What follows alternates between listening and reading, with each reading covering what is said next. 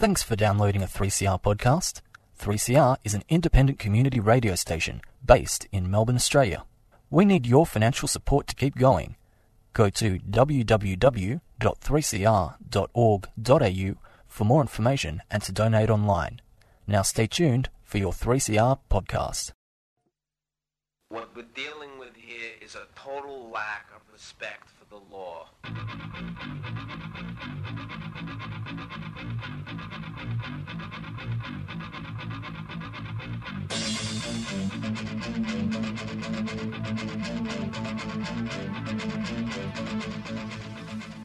You're listening to Done by Law, brought to you by the Federation of Community Legal Centres.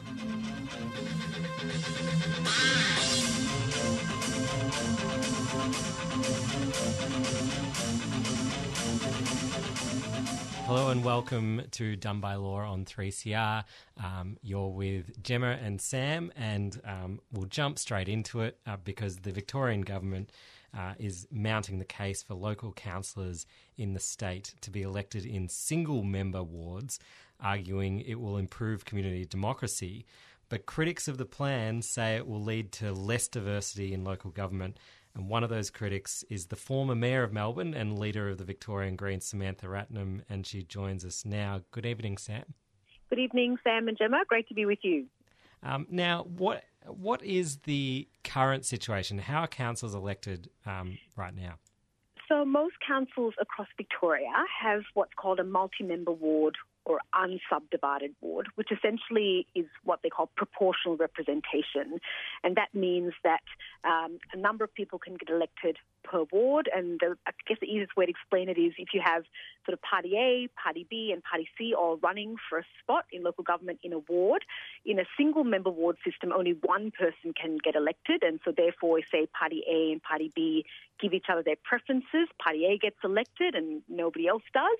In the proportional system, multi-member ward system, all of Party A, B and C, Independent C, would also get elected because it means that a multitude of voices are represented at local government, not just the majority voice. So one of the big concerns here is that these reforms could actually erase smaller parties and independents from local governments, which actually flies in the face of what a lot of community members say, which is that they want more diversity in their elected representatives and they don't want to go back to the dark old days when it was just major parties that dominated councils. So, Sam, where's this coming from? It seems to people who aren't intricately involved in local government to maybe have come a bit out of the blue. So what's the background? It's an excellent question, and we too are very baffled. Over the last couple of years, there's been quite a bit of reform that's been touted. A previous Minister for Local Government wanted to bring in some reforms, went through quite a long consultation process. Unfortunately, the bill didn't make it through the last Parliament. There was a lot of business on the agenda. And so in this new term of Parliament, the new Minister for Local Government, Adam Somyurek, has come out with these new proposals which haven't been consulted on, not foreshadowed with the local government community.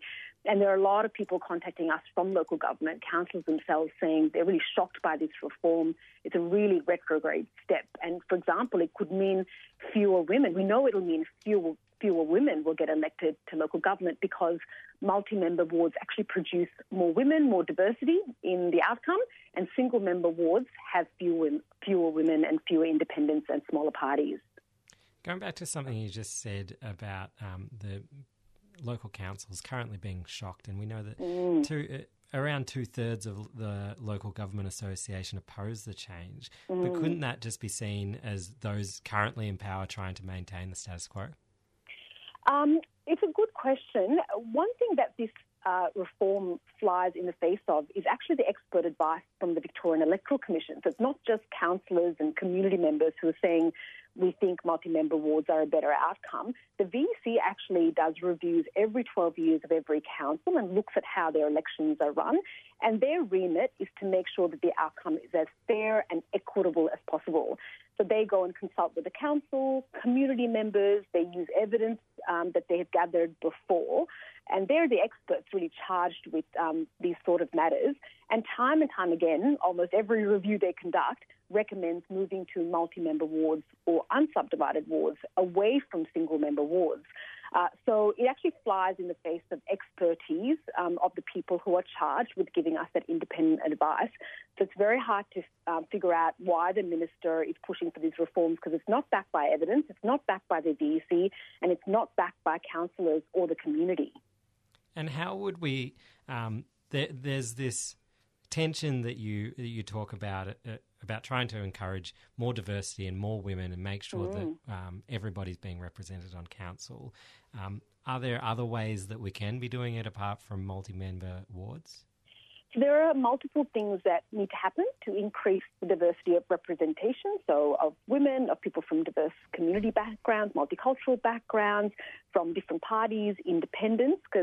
My experience at Moreland Council was that there was no one party that had a majority, and we had the full spectrum elected, from the Socialists to the Liberals, with independents, DLP, Greens, Labor, everyone there. And I actually think that plurality of voices actually improved the outcomes for the community, because it meant that you really had to work hard for your idea. You couldn't just rest on, having a bloc that would support you no matter what you put up.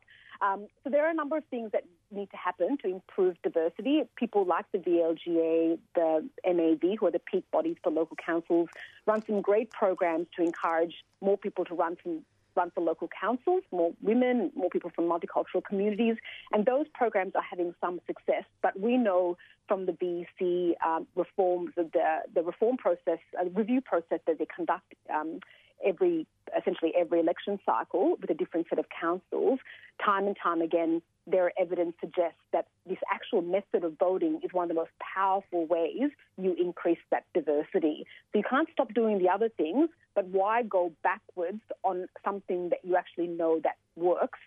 Throw that out when it's one of the most powerful ways you increase diversity. Sam, it might not be related, but it does seem to have some parallels to what we've seen in different levels, formerly the federal level and more recently in state, with the preference whisperer and the party and the two major parties really, doing what they can to use minor parties to kind of channel votes in. Does it give you concern about the state of democracy in Victoria at the moment? Absolutely. We've been flabbergasted by these reforms. As I said, no forewarning, no consultation. We've been talking to lots of local councillors over the last few weeks, which is the time period which they release these proposals, and have given the community very little time to actually get feedback in. And you wonder what actual rationale is sitting behind it, because it isn't about democracy and improving the outcomes, because there's no evidence to support what the minister is saying is his rationale. So you have to wonder what else is motivating them here. And if it is to lock in the major parties' dominance on local government, so, for example, a state government doesn't have as much opposition or a critical voice or another level of government really holding them to account, I think that's a really bad outcome for democracy. And where we're sitting here in the studios of 3CR in Collingwood has quite a high Greens vote. Do you think by opposing these moves you might potentially be opposing something that could be quite beneficial to your party?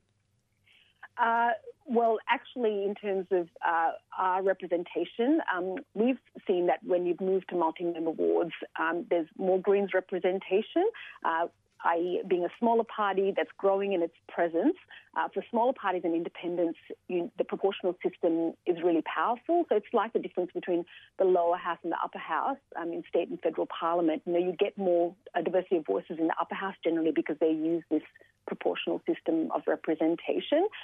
So we're really worried that the reforms will actually eradicate really powerful voices of diversity, the Greens, independents and others who've really done a good job at local council.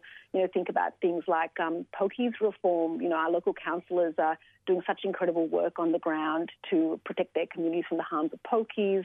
They're doing great work on climate change action, on social justice, even supporting asylum seekers when other levels of government fail on those issues. So it would be really sad to think that we're going to lose those powerful voices with these retrograde reforms. Sam, to put the other perspective in play, what we've seen in the last couple of years is, a range of councils who have come under close scrutiny. I know that there's been administrators appointed in Geelong, in one of the other Western Suburbs councils, and most recently up in South Gippsland. Are you amenable to the idea that there is a need for some change in the way local government is regulated, and that in particular there's a need for changes to make sure that there's someone, that people are able to, have more oversight of what's happening in local government? It's interesting that you mentioned Geelong, actually, because when they got into trouble a number of years ago, there was a review done of how that voting system was working, and actually one of the outcomes was moving it to multi-member wards. So actually it was one of the solutions for a council that wasn't functioning that well. So when you have these issues with councils, they're often not the same issue in terms of the problems that are being experienced. I think it's really important to take a case-by-case approach to redressing some of those issues. What I've seen now, having been at the local government level and now the state government level, state parliament level, is that local government is often like the punching bag. It often gets a bad rap, and people are putting it down a lot when it's doing such incredible work on the ground. It has problems from time to time, of course, and those things need to be redressed. They need to be held accountable. But these types of reforms aren't the fixes for those sorts of problems. In fact, the reforms that were touted over the last few years by the previous minister actually went to doing more preventative work for some of the issues that we were seeing. And these reforms that are being proposed now seem really detached from that work that was done with local council in deep consultation with them. So I think, yes, you need to monitor it closely. You've got to make sure local government is performing well. They do a lot of that work themselves, and there's nothing wrong with scrutiny there, but you've got to make sure you don't throw the baby out with the bathwater and have a blunt way of trying to fix something when it's not actually fixing the problem that's at hand. So, Samantha, what now? You obviously oppose the move. Yes. Do you think you'll be successful in opposing it? I know the numbers are quite tight in state parliament at the moment. Is there something people can do if they feel passionately about this? And what are your prospects of success? Absolutely. I think we've got to do everything that we possibly can to raise the voices of opposition in this debate. I'm really fearful that the major parties are going to lock in their dominance by votes supporting these reforms. And if both parties support the reforms, well, then it will get through Parliament, without a chance for it to be amended or opposed or stopped. So we really need community voices to be heard. So we're encouraging people to get their feedback in. We've just heard that the Minister has extended the time for feedback by another week or so. So there's still time for you to get your feedback into the local government minister, to put your views on the record about what you think about these reforms. We've got a number of things on social media with the way to make a submission. So jump on my social media if you like, and you can see the way you can make a submission. But we really need the community to speak up now. And the more we talk about it, the more we're hearing back from community who are quite aghast at the reforms being proposed. Lots of councillors who are joining the chorus of opposition. And let's hope the government listens when people speak up about what they don't like the government doing. Yeah. And for people who do want to send their feedback to the government, we've put a link on our Facebook page, on the Done by Law Facebook page, so people can click through to the page, and there's an email address. And as I understand it, the feedback is due in on the 31st of July. Samantha, while we've got you, we wanted to talk to you about one other topic, if that's all right with you, and that is the issue of the dangerous flammable cladding that at present is wrapped around a number of buildings throughout Melbourne and throughout Victoria. And I understand that there's been an announcement on that issue. Yes, there's been quite a lot of news today. So the government's announced a public building rectification program, which essentially means that the government will help fix with the rectification costs for people and owners in high-risk buildings. And it's something the Greens have been calling for more than a year now, actually. So it's really welcome news, and it's a real relief to the thousands of owners and residents who've really been struggling and really distressed by what's been happening. But there is more work to be done. So it is a really positive step forward. We pushed for a parliamentary inquiry. I had a round table a couple of months ago with experts and residents to bring different ideas to the table about how we can get through this crisis to support residents. So I'm really glad that the government has listened to the community campaigners and the residents and the owners and the push to get stronger action, because to date the government's response has really failed a lot of the residents. And in the meantime, if people are living in these buildings with combustible cladding, what do they do? I mean, there's the risk that it just goes up in flames. Is there a way to mitigate that risk? So that's a good question. So each building is slightly different in terms of when they get their assessment, and they're assessed at a different level of risk. The Victorian Building Authority is providing some support.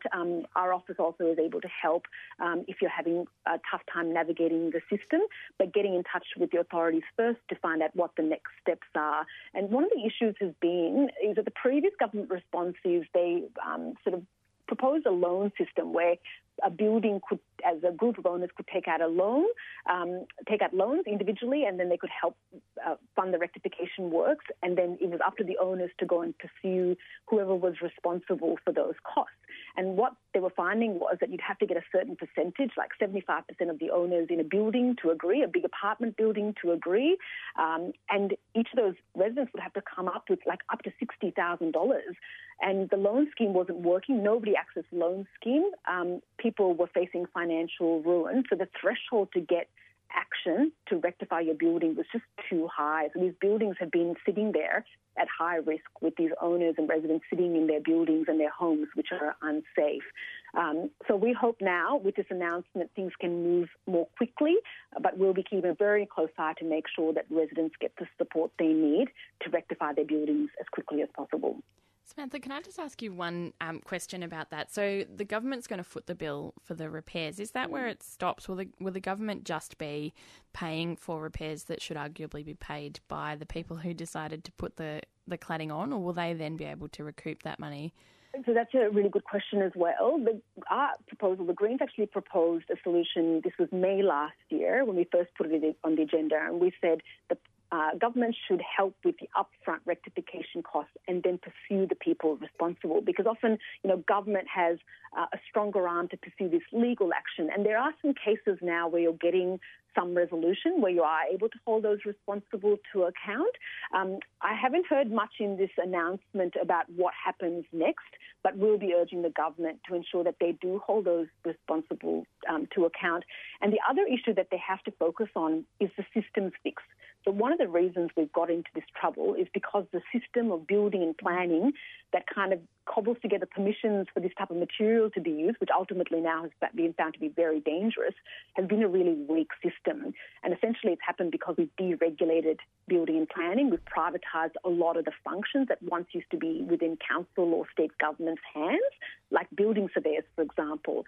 So we're really hoping and we're urging, we'll be pushing the government to make sure they look at the systems problems and actually fix those things so that we can prevent this from ever happening again, and that we don't let an industry now that has weak regulation continue to operate like this, because we're going to keep seeing problems like this arise if government doesn't do their job to regulate something that ultimately is a matter of public safety. Let's hope that those regulations get in place and that we don't see any disasters in the future. Samantha Ratnam, thanks very much for joining us on Done by Law. Thank you so much for having me and for covering both these matters, because they are very, very important to all of Victoria and important to us as well. That's Samantha Ratnam, former Mayor of Moreland, now the leader of the Victorian Greens. And speaking of regulations, privatisation and local government, we're going to be talking about some in just a sec after this song. You're listening to Done by Law on 3CR with Sam and Gemma. You can try to make amends, tell the world that we're still friends, but was it worth it? Just the thought of someone else who has you now all to herself, it made me nervous. But did I earn it? Did I deserve it? Did I push you way too hard? The way I always push too far, always push too far. 'Cause I'm not perfect, I'm still learning how to stop and let it go. All the feelings start to show. I just wanna let you know that I'm not angry anymore.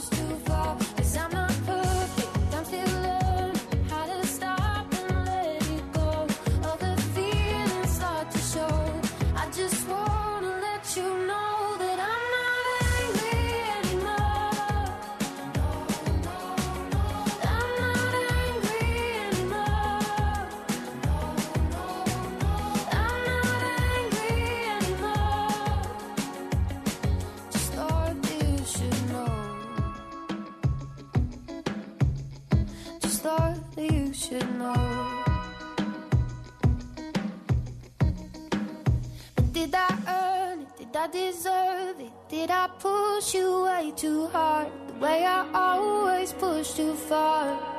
Always push too far. 'Cause I'm not perfect, I'm still learning how to stop and let it go. All the feelings start to show.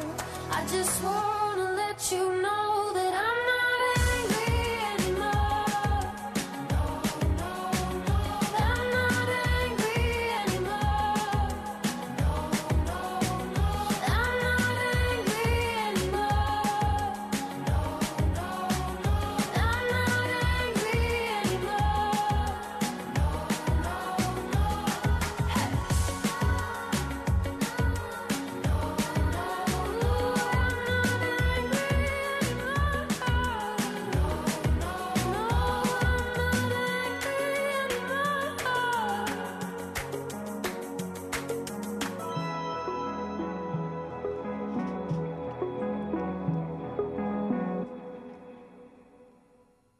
Welcome back to Done by Law. You're with Gemma and Sam, and that was Thelma Plum with Not Angry Anymore.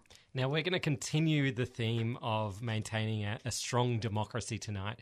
And right now, there's a fight with of the people of Footscray to save Footscray Park. And they're doing it against their own council and some major corporations. And here to talk about it tonight is our very own Gemma, who is heavily involved in the campaign. Gemma, can you tell us what's the proposal for Footscray Park? Thank you, Sam. I thought you'd never ask. The proposal for Footscray Park, Sam, is basically to give away a very large chunk of it to a private company, Melbourne Victory, who are a shareholder-owned A-League soccer or football team. And the plan is to give away a very big proportion of the park down right on the river. So for people who know Footscray Park, it's the large lawn that sits between the Botanic Gardens and the river that basically goes from Victoria University to the children's playground. So it's a really big piece of land. The plan is to lease it to Melbourne Victory under a 21-year lease, which would give them exclusive possession. They would build 3 synthetic soccer fields with a stadium, a 2-storey, 500-seat stadium, and they will build 10 floodlight poles. And so the people of Footscray are very concerned, firstly, about being shut out of what is public land and our land and well-used and much-loved land, but also the very significant and negative environmental consequences of building such a monstrosity along the side of our rare saltwater river. So there's in Footscray, which is your home and has been for a very long time, but there is a high population of immigrants and a population of people who really love soccer. Are you just blocking a benefit for your own community? Yeah. So, I mean, it is quite interesting because there's not necessarily a high proportion of people who love soccer. We've had a look at some of the stats on people who like soccer, and I think it's somewhere around a couple of % of the population. So it's actually relatively low. But I think that's quite, it's an aside, really. It distracts from the real issue, which is that we're not anti any kind of sport. At the moment, that land can be used flexibly for any kind of sport, and occasionally it is used for soccer, it's used for rugby training, it's used by people who play cricket, and it's also an off-leash dog area, a place where people can kick or hit any kind of ball, really. And our objection is firstly to fixing it to only be able to be used for soccer, and secondly to give it to a private company that will shut us out. So people will need to pay to play to be on those fields during peak times, because Melbourne Victory will want to use it as an academy after school and during weekends, which is when we use it and love it. And it's right near, so it's just over the river from Flemington Racecourse. To me, there seems to be quite a large area of land within the racecourse itself. Why can't they? Have they given a reason why they can't just use that? They haven't really given us a reason why they've not looked into any other options. We've also pointed them to, there's lots of land around the Victoria University campus in St Albans. There's lots of large industrial areas. I mean, this is a private company. Private companies ordinarily have to buy the land they want to use for their projects.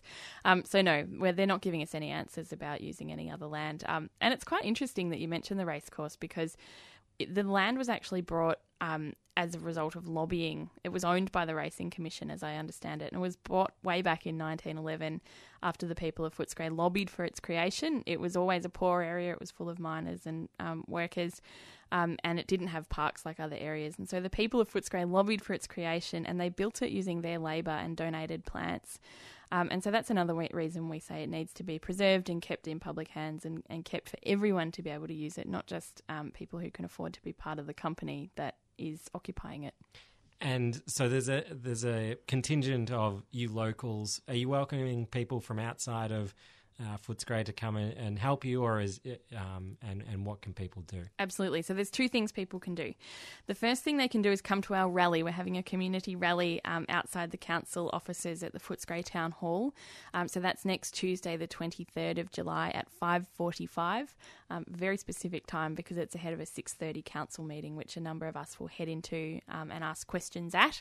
And we welcome people from anywhere and everywhere, anyone who's got a connection with the park, a connection to public land, or just a desire to not see public land handed over to profit-making companies is not only welcomed but will be warmly welcomed and appreciated at the rally.